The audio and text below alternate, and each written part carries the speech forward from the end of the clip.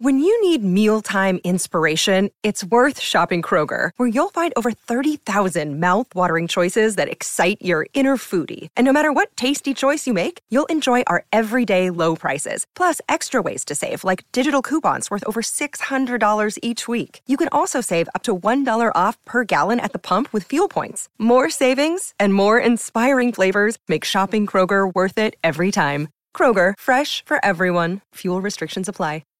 Lucky Land Casino, asking people, what's the weirdest place you've gotten lucky? Lucky? In line at the deli, I guess? Aha, in my dentist's office. More than once, actually. Do I have to say? Yes, you do. In the car before my kids' PTA meeting. Really? Yes. Excuse me, what's the weirdest place you've gotten lucky? I never win and tell. Well, there you have it. You can get lucky anywhere, playing at LuckyLandSlots.com. Play for free right now. Are you feeling lucky? No purchase necessary. Void where prohibited by law. 18 plus. Terms and conditions apply. See website for details. Hey guys, it is Ryan. I'm not sure if you know this about me, but I'm a bit of a fun fanatic when I can. I like to work, but I like fun too. It's a thing. And now the truth is out there. I can tell you about my favorite place to have fun. Chumba Casino. They have hundreds of social casino style games to choose from with new games released each week. You can play for free anytime, anywhere. And each day brings a new chance to collect daily bonuses. So join me in the fun. Sign up now at ChumbaCasino.com. No purchase necessary. VGW Group. Void where prohibited by law. See terms and conditions. 18 plus. Solskjaer has won the European Cup for Manchester United. It's absolutely astonishing. The double is definitely Manchester United's. Too far for Ronaldo to think about it. Oh! Absolutely sensational! It's red in Russia. This English night in Europe is Manchester United's night. Manchester United returned to action from the international break to find themselves embroiled in a crazy game at Bramall Lane. Solskjaer's Reds find themselves 2-0 behind and then suddenly 3-2 in front before conceding a late equaliser to Ollie McBurney of Sheffield United. It's a result that has divided opinion amongst the fan base. Some are furious at Solskjaer's tactics and reaction. Others are accepting and others are reasonably positive. Some are a mix, and I think we draw into that category. We discussed that on Series 5, Episode 16 of the Manchester United Weekly Podcast with Harry Robinson and Jack Tate. Marcus Rashford right at the end.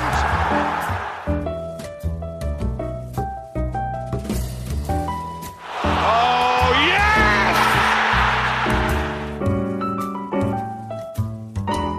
yes! 6 goals, 7 minutes of absolute mayhem. A potentially great United turnaround is spoilt by a deserved equaliser, you have to say, for Sheffield United.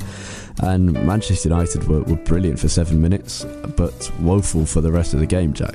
Absolutely sums up the game. It was a weird feeling at the end of the game, because I didn't really know how to feel. I was sort of proud of the team in some respects for actually mounting that comeback and not folding, but at the end of the day, we were 2-0 down against Sheffield United in a game in which we had really not had a sniff until the 70th minute, and that just isn't good enough. I mean, it doesn't matter what we did for those 7 minutes or how well we played for that little spurt. It is absolutely unacceptable, our levels of performance for the first 70 and last 10 minutes. It really is. It wasn't as if we having Sheffield United under the cosh and they were sort of breaking away and scoring goals on the counter-attack. It was a classic recent United away performance where we didn't assert ourselves in the game, sitting deep in our own half, unable to get control of the game.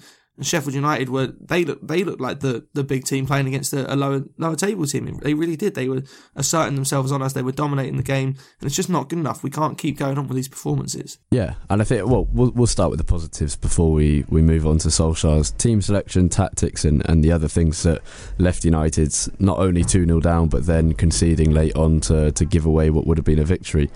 3 academy boys scoring, 80 minutes of terrible play, but an 18-year-old from Manchester scoring, Mason Greenwood, a 19-year-old from Manchester in Brandon Williams scoring, and a 22-year-old in Marcus Rashford, also from Manchester, from Withenshaw, scoring as well.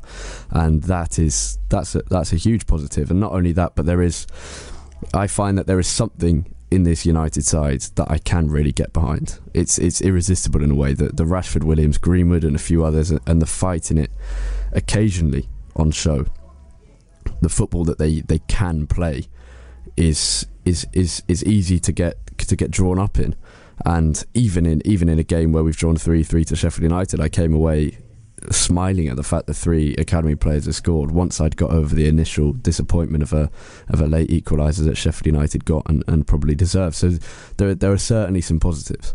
There are 100% some positives to take from the game.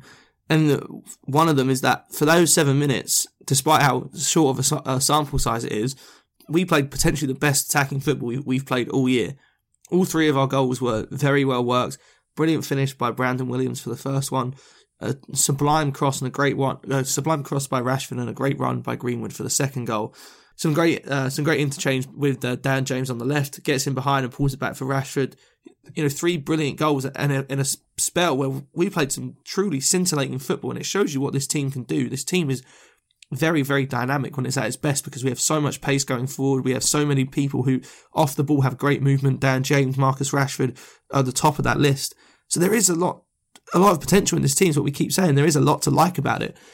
The issue is that we aren't able to do it for sustained periods. Yeah, and I think the positives of that game are probably best left not being spoken about for too long because they are outweighed by a number of different frailties to this United team and to Solskjaer's management, which were exposed in that game. And it wasn't just one. It was, I think, there are 3 problems. The first one is that, starting from the end of the game, the first big problem and weakness in Solskjaer's management and this United team is another point drop from the defensive frailty, from the lack of concentration.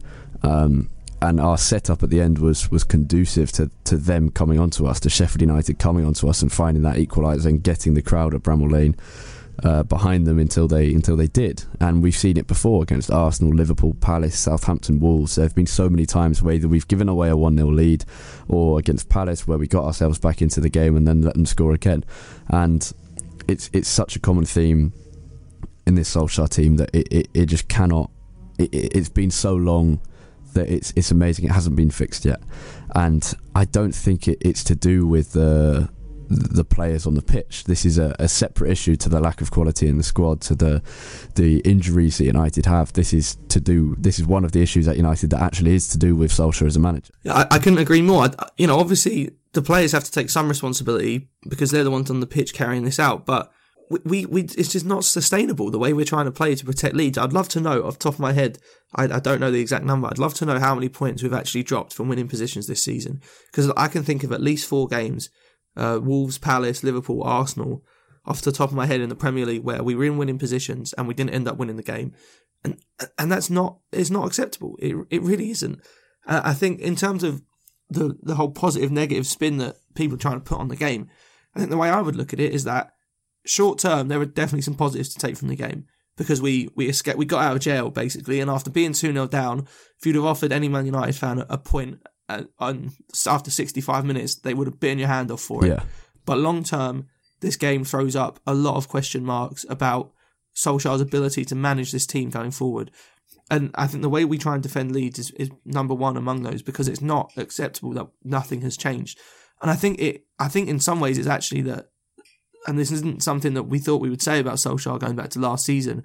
I think there's a little bit. I think the players and Solskjaer are scared. I really do. I think they're scared that we're not good enough to play out a lead and control a game when we're in the lead, because we leave ourselves too open at the back.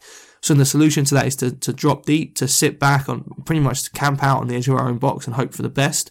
And unfortunately, unless you're a team like Jose Mourinho's first stint at Chelsea, who would just get a 1-0 lead and then sit back, unless you're that good defensively, you can't do it again at this level. Teams are too good. And if you give them 10, 15 minutes of constant pressure, they're going to find a way to get through. It's not even necessarily that teams are too good. It's United's defence is far from good enough, and that's not just to do with the back four. You saw for the third goal, the mistake kind of came from Dan James diving into a tackle and allowing the initial cross to go in. For the second goal, it was Andreas Pereira losing the ball in midfield. For a number of chances, it was Fred and Pereira losing the ball in midfield. So there were mistakes from Phil Jones for the first one, for Harry Maguire for the second one, for Brandon Williams for the second one as well, to be fair. But it's not just that back four, it's how the team is set up. And Solskjaer hasn't managed yet to set up a team defensively capable to keep clean sheets regularly, and that's an enormous issue. And if you look at it from the other way around, it's I think it's the first point that United have earned or won from a losing position this season, and we were fortunate to get that, and we were close to a win, but really we didn't deserve to win based on the 90 minutes, and that equaliser, as much as it pains me to say, it was deserved for them. So that's the first issue, is that we can't see games out. The second one, if we go to the starting 11 that started the game, is that Solskjaer Jones starting was clearly a mistake, and it wasn't one that needed to be made. Solskjaer went to a back five. We'll talk about that specifically in a second, but by giving Jones a chance, he's trusting a player who's got multiple managers at Manchester United fired.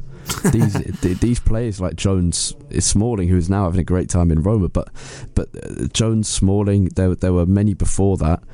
These are players who have led to the sackings of Mourinho, Van Gaal, Moyes. The first thing a manager should do at United is to get rid of these so-called experienced players and build up the youth. Now, Solskjaer's gone some way to doing that. We were imploring Solskjaer to do over the summer, and what he was saying he was going to do, but never ended up delivering on.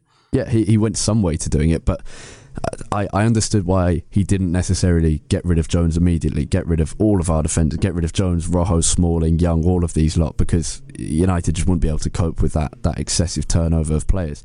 But at the same time, to then go and start them after months out not playing for United, to start them away at Bramall Lane, where Arsenal have struggled, Liverpool have struggled, the biggest teams in England have struggled, and Sheffield United are playing really well at the moment. To then start him there in an unfamiliar formation is senseless. And the thing that gets me is that it's not as if we didn't have another competent defender on the bench. I think for me, I would have accepted Jones starting if it was a choice between Jones or maybe bringing someone up from the academy for their first game, because Sheffield United at the moment is not an easy place to go. Bramall Lane is a pretty small stadium, but it's right on the pitch. It's a pretty intimidating atmosphere, so I could have understood it if that was the situation. But Axel Tuanzebe was on the bench, ready to play, and has proven already this season that he is a very, very good defender, and honestly probably should be in our starting back three even when everyone's fit. So why on earth was Phil Jones thrown into the fire? And to be fair, I actually feel a little bit sorry for Phil Jones, because he hasn't played in 3 or 4 months other than a couple of League Cup games, and to be thrown into this game when he probably was never expected to, in a system that he's never played before, at least not under Solskjaer, because we've only been playing this for the last month, and Jones hasn't played in that time.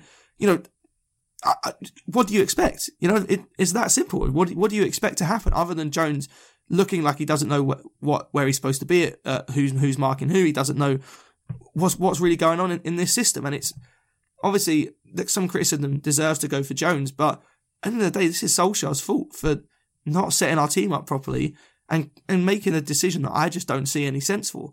If Tuanzebe is fit enough to be on the bench, he's fit enough to come into the team.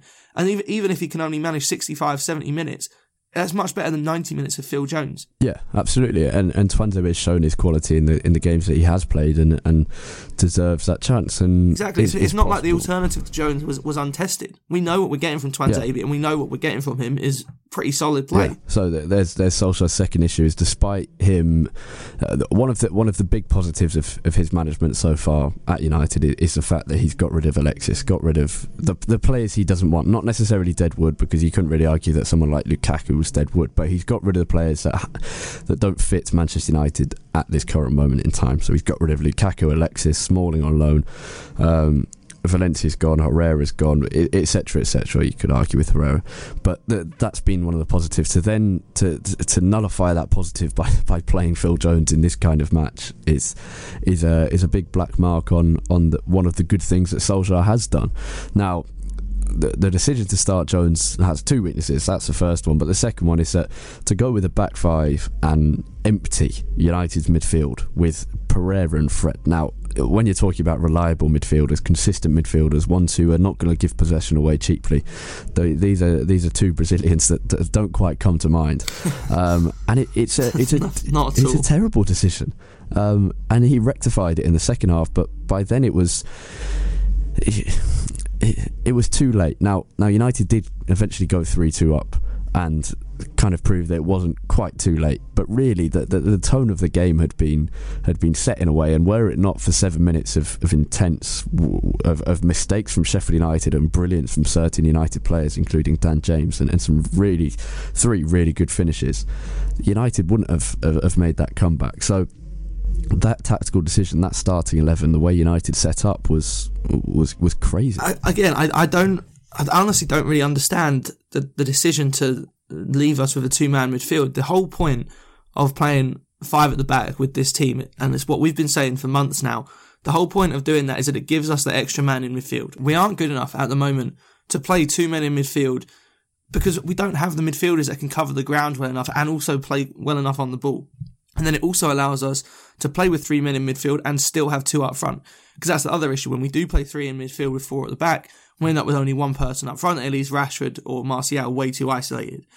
And it had worked. I don't understand why it had been changed, because for the last month, it's probably been our best form of the season. And it was through playing three at the back or five at the back, whatever you want to call it. And then we go and change it in a game after the international break against a Sheffield United team that, all right, it might be Sheffield United, but they're a very good team at the moment. There's a reason they're comfortably ahead of us in the table. And yet we go there in a new formation, or at least a slightly new formation. We empty the midfield, which is where away games are typically won and lost. And especially this season is where United have lost a lot of their away games because we don't have control in the midfield. So we take an extra man out of there to play in a 3-4-3 formation that leaves us with, all right, our three best attacking players on the pitch, which is great. But what's the point if we can never actually feed them the ball and get them into space? Because we were just coshed in our own half for the entire first half. It was, I just don't understand. There didn't really seem to be any logic to it. And with the players that you're playing in there, as you said, they aren't reliable players. And so playing two in midfield is bad enough, I think, for our team at the best of times. But let alone when we have Fred and Pereira in there, who you just can't trust to A, cover the ground and make stops defensively, and B, to distribute the ball effectively to the front three to make use of having Dan James, Rashford and Martial all on the pitch at the same time. Yeah, I think we'll talk about Pereira and Fred first and then the front three. I think the shape and tactics clearly didn't help them, because those are two midfielders that kind of need someone alongside them, and they don't need each other alongside them, they need someone else. But their ability to keep the ball is pathetic. I mean, so many poor passes, so many poor touches, so many passes that would force their not their opponents, but would force their teammates to make a poor touch. And these are the two players in such a formation that are absolutely vital to linking up a small midfield of two men to the wing backs, who have a really difficult job to do, and to the forward line, and they just can't keep the ball well enough. And if United did have a better set of midfielders, neither Fred or Pereira would be a Premier League player for United. They might occasionally get a chance in the Europa League, and that's not even a given either. They'd probably be on the bench. So there's been a lot of praise for Fred in particular, and a little bit for Pereira over the last few weeks. And I said this at the time: it's an improvement, yeah, but neither of them are good enough for United at the moment. And the fact that United miss Scott McTominay so much is an indictment of where this midfield is at, and that goes back, I'm afraid to say it yet again on this podcast, to the lack of investment and the inabilities at the top of the football club. Yep, and this is exactly the worry that we had over the summer when Ander Herrera left. Neither of us were particularly, I don't think, particularly angry or particularly upset that Herrera was leaving. I think we both kind of agreed that, you know, Herrera, yes, is a fan favourite, and he's been a very good servant to United, but he isn't irreplaceable. The issue was that you then go and not replace him. You end up with what was already an area of weakness last season, ended up becoming even weaker coming into this season, which is frankly ridiculous. I mean, where on earth that was decided that was a good idea and a good plan to go with going into the new season, quite frankly, is beyond me. And I think with Fred and Pereira specifically, you said they wouldn't be Premier League players for United. I'm not sure that they would be players for United at all if this was a sort of more normal situation and a club with competent people running it and competent investment coming in, because I think they're both very similar players for me in that they're both not good enough. Wow, yeah, there is that. I can't disagree with that one. But I think they're so similar for me in the fact that they're quite scruffy on the ball and they're both ill-disciplined positionally. And it works when you have Scott McTominay sitting there behind them, because McTominay has been so good at covering ground and sort of covering up their mistakes defensively. But you see them when they lose the ball, they go chasing it. They'll chase the ball around for the next 5 or 10 seconds like a headless chicken. And all right, it might get a few claps and a few cheers from the crowd at Old Trafford because it looks like they're running their asses off for the team. But it's actually not very helpful because it ends up leaving a huge hole in midfield. And none of our three forwards are the kind of forwards that will be dropping back into midfield like Wayne Rooney used to do. And quite rightly so, because it's not their job. And so then we're left with this huge gaping hole in midfield. And when they're both doing it, it just magnifies the problem even more. Yeah, and I think they did have a hard job with the setup that there was. But this is it's been a consistent issue. And even in Fred's good performances, I'm trying to think, maybe it was the Brighton game where United played quite well. I remember I was at that game and Fred had a good game. A lot of people were praising him while watching the game and after as well. But you saw it, I think it was like in late on in the game, 85th minute, where he just kicked the ball out of play while he was trying to find a teammate. And you thought, that is, even in one of his good games, that's a mistake from Fred. Now, I can't remember what game it is, but it might have been in the Europa League actually. Lee Dixon on NBC going absolutely crazy at how bad Fred's game was. He felt like he was about to combust. Yeah, and I think, to be fair to United's attackers, they weren't giving great service, but at the same time they were out of it for a lot of that game, and partly because of the service, but also their movement just wasn't good enough. And this is a thing with Anthony Martial in particular. Now, Dan James and Rashford scored. Dan James got 2 assists, I think, and played a part in the other goal as well. But Anthony Martial was pretty absent for the majority of that game, and this is the problem with him, is that he's too inconsistent. And when he's on his game, he's such a good player, and he can have 4 or 5 good games in a row, but he can't perform every week, and he's not the striker that's going to get United out of trouble. And he wasn't against Sheffield United. It was Rashford, Williams and Greenwood who got the goals, and Dan James who was behind most of the attacking threat that United had. So it's a concern for Martial. It really is. We talked about before about the decision around whether Rashford or Martial should be starting up front regularly and which one of them should be playing on the left. I think for me, to be fair, I think Solskjaer has settled on the right combination with Martial through the middle and Rashford off the left. The problem with that is that Martial's movement is not good enough, so that in games like yesterday against Sheffield United, when we are under pressure, his movement isn't good enough to create an outball for us. What you need in situations like that, which is what Rashford did so well against Liverpool at Old Trafford a few weeks ago, is that you need someone willing to run in behind and get the defence turning and running back towards their own goal.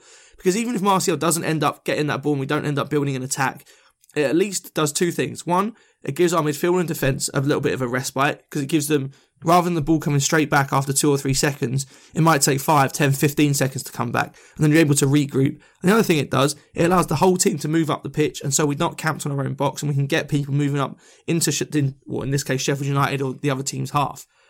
Martial just doesn't do that. When you see him when we're defending, he's kind of just standing in front of one of the centre-backs, hoping that the clearance will fall to him. Because what you need is, as soon as we win the ball back, he should be busting a gut, basically to run towards one of the corner flags of the opposition. And that's the channel he should be running into, and he just doesn't do it. Rashford does a much better job, and I'm actually not saying that I think Rashford should be starting up front, because I do think Martial is better suited to it. Martial needs to add this to his game, because it's been a problem ever since he came to United, in that he's great on the ball, he's a very clinical finisher, but if he doesn't get given the ball in space, he doesn't create his own space at all. His movement is pretty poor. Yeah, absolutely. And he's not it's kind of what I was alluding to earlier, is that he isn't the main man for United to turn things around. He's a beneficiary of other people stepping up and changing the game for them. And I think you see the contrast with that recently in the way that Rashford has stepped up and not only scored goals, but scored important goals at important times. And I think for me, if there was a talismanic figure in this team at the moment, it's Marcus Rashford. Yeah, and I was saying this, I tweeted out about this yesterday after the game, is that there is this, if you can call it, youth movement at Manchester United with Williams starting at left back, Greenwood coming off the bench, Rashford, Martial, James front three, Pereira in midfield, Twente occasionally playing in defence, and Wan-Bissaka as well. So United have this focus on youth, and Marcus Rashford is the poster boy for that. And I got some people replying saying, what are you talking about? He's not consistent enough, he's not good enough. And I said, well, he's scored 10 in his last 11 games, he's played in a World Cup semi-final, he's won 3 trophies for Manchester United and scored more than 50 goals for the club, and he's doing it on a regular basis. And there's only one game in his last 11, I think, where he hasn't scored, and that was against Partizan Belgrade. So this is Rashford is the poster boy, no matter how many weaknesses he has to his game in certain areas, and sometimes he doesn't have great games, but he is the role model for United's current youngsters. And on that topic, we should move on to the youth setup if you haven't got anything else to say. No, I just think, as I said, sort of a short-term wave of positivity, I guess, and to some extent in the fact that we brought the game back, but there's massive concerns long-term, and we haven't even talked about Poch leaving Spurs and maybe coming to United. Maybe we'll mention that a little at the end. Right, in the youth news, the under-18s drew 1-1 with Brighton at the weekend, the equalising goal coming from Shola Shortire.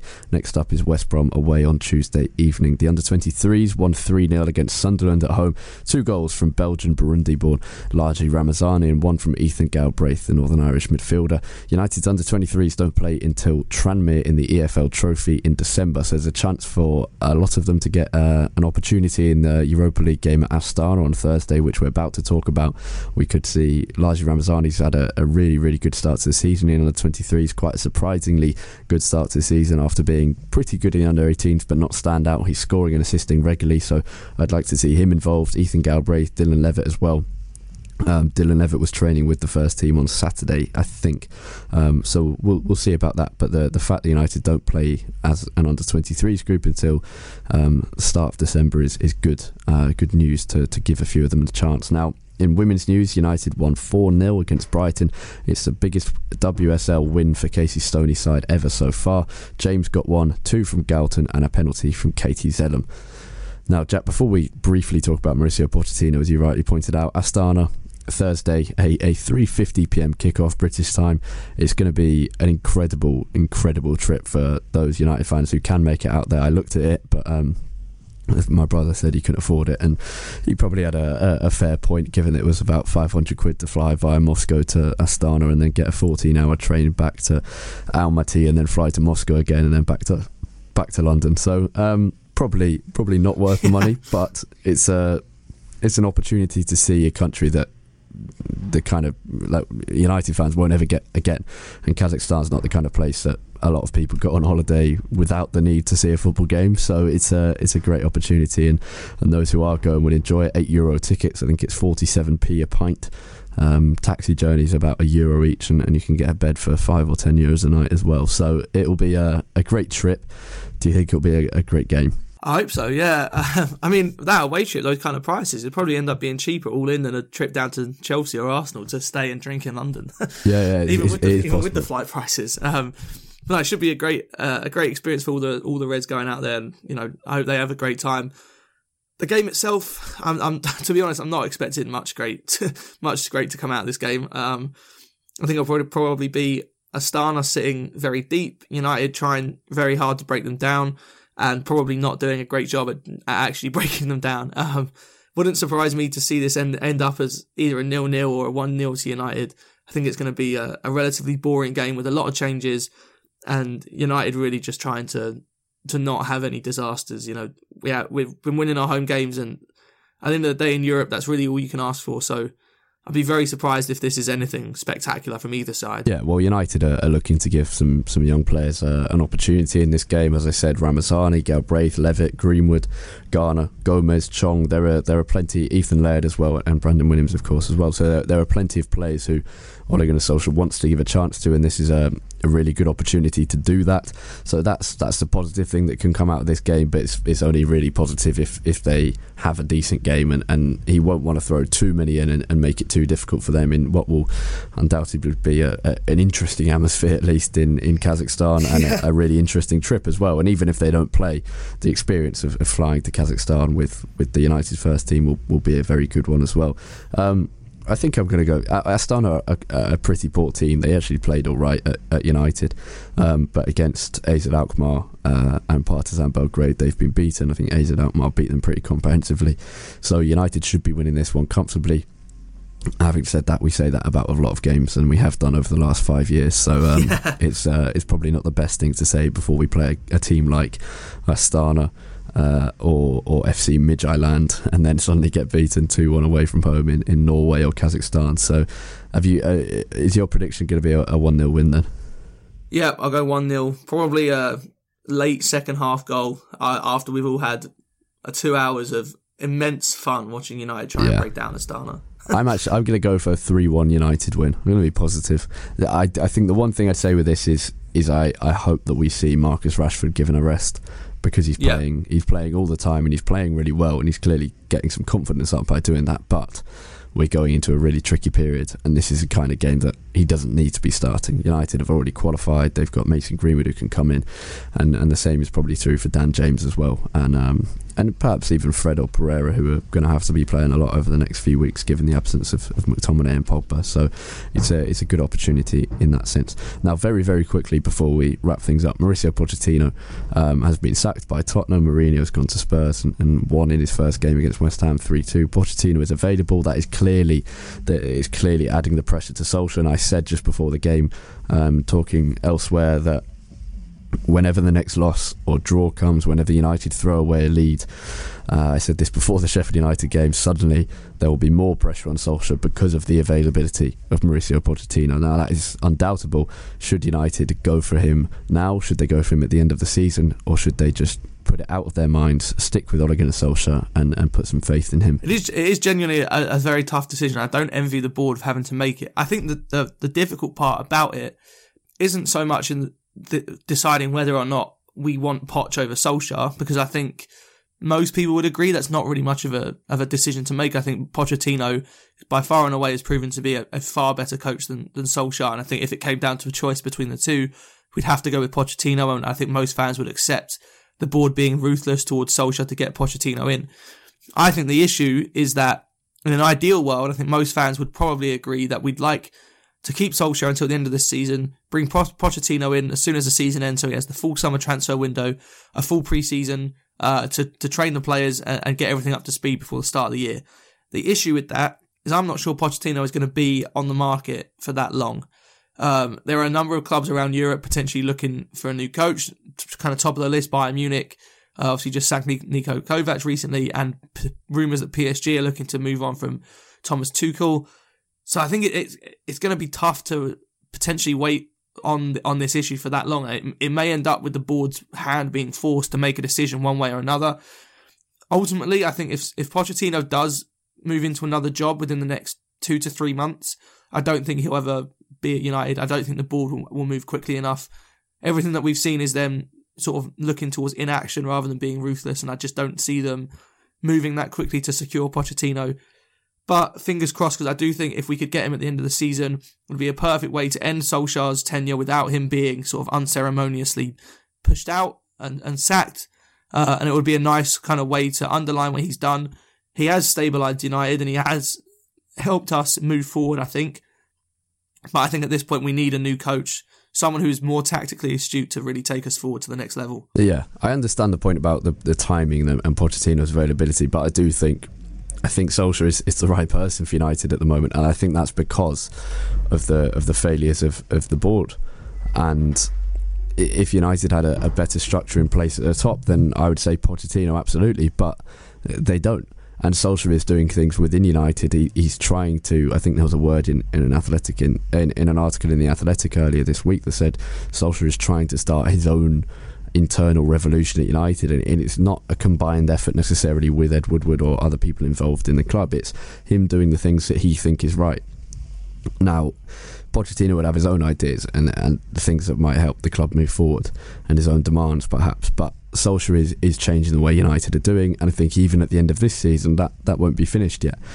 If Pochettino is still available, then wants to come to United, then United might have to bite the bullet and go for it. But there is a part of me that thinks, well, we've done this before. We've given 3 pretty good managers jobs before at United, and they haven't been successful. The board hasn't got behind them. So why would it be different with Pochettino? And I don't think there's an answer to that necessarily. So it's Harry, for you then, what has changed since the summer? Because we spoke over the summer, and we both kind of said, if Pochettino is available, you go out and get him. Yeah. Obviously, a little bit has changed in terms of the form has picked up a little bit recently, and over the summer we were coming off the back of the horrendous end to last season.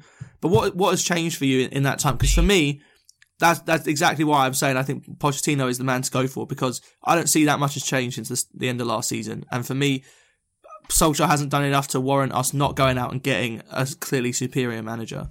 Yeah, I understand that. I don't think he's done enough in terms of on the pitch, but there's been 3 really astute signings, 3 signings that have proved their worth already. He's improved the performances of Marcus Rashford, temporarily at least Anthony Martial. Dan James has settled in really well.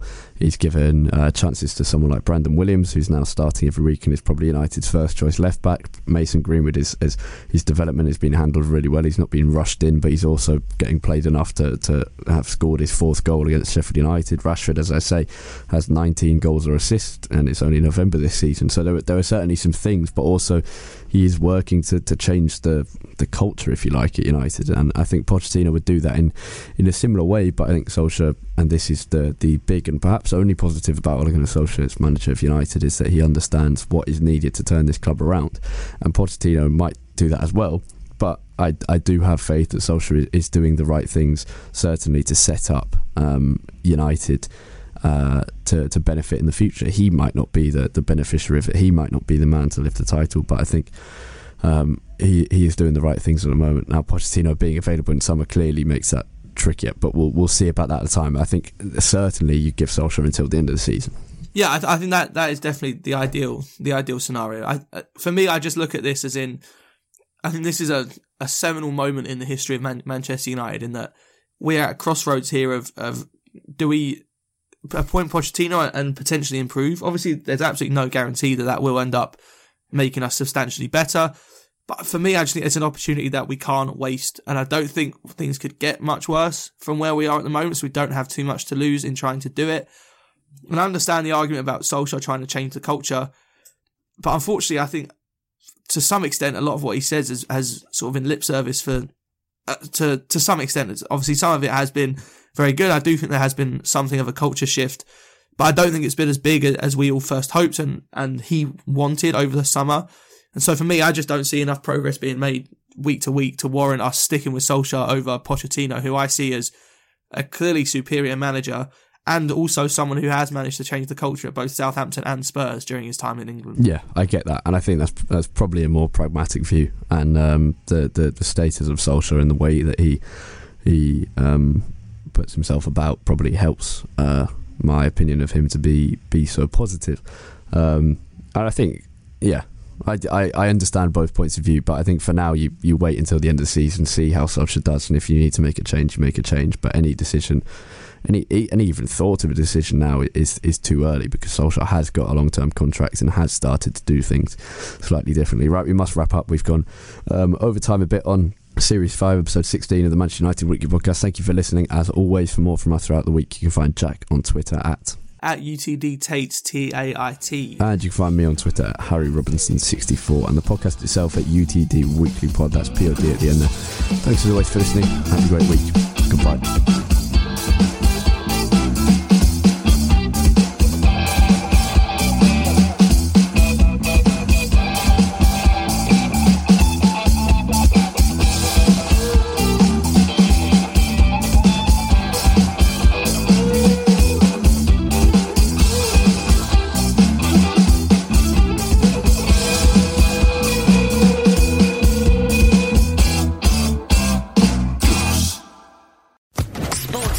Podcast Network.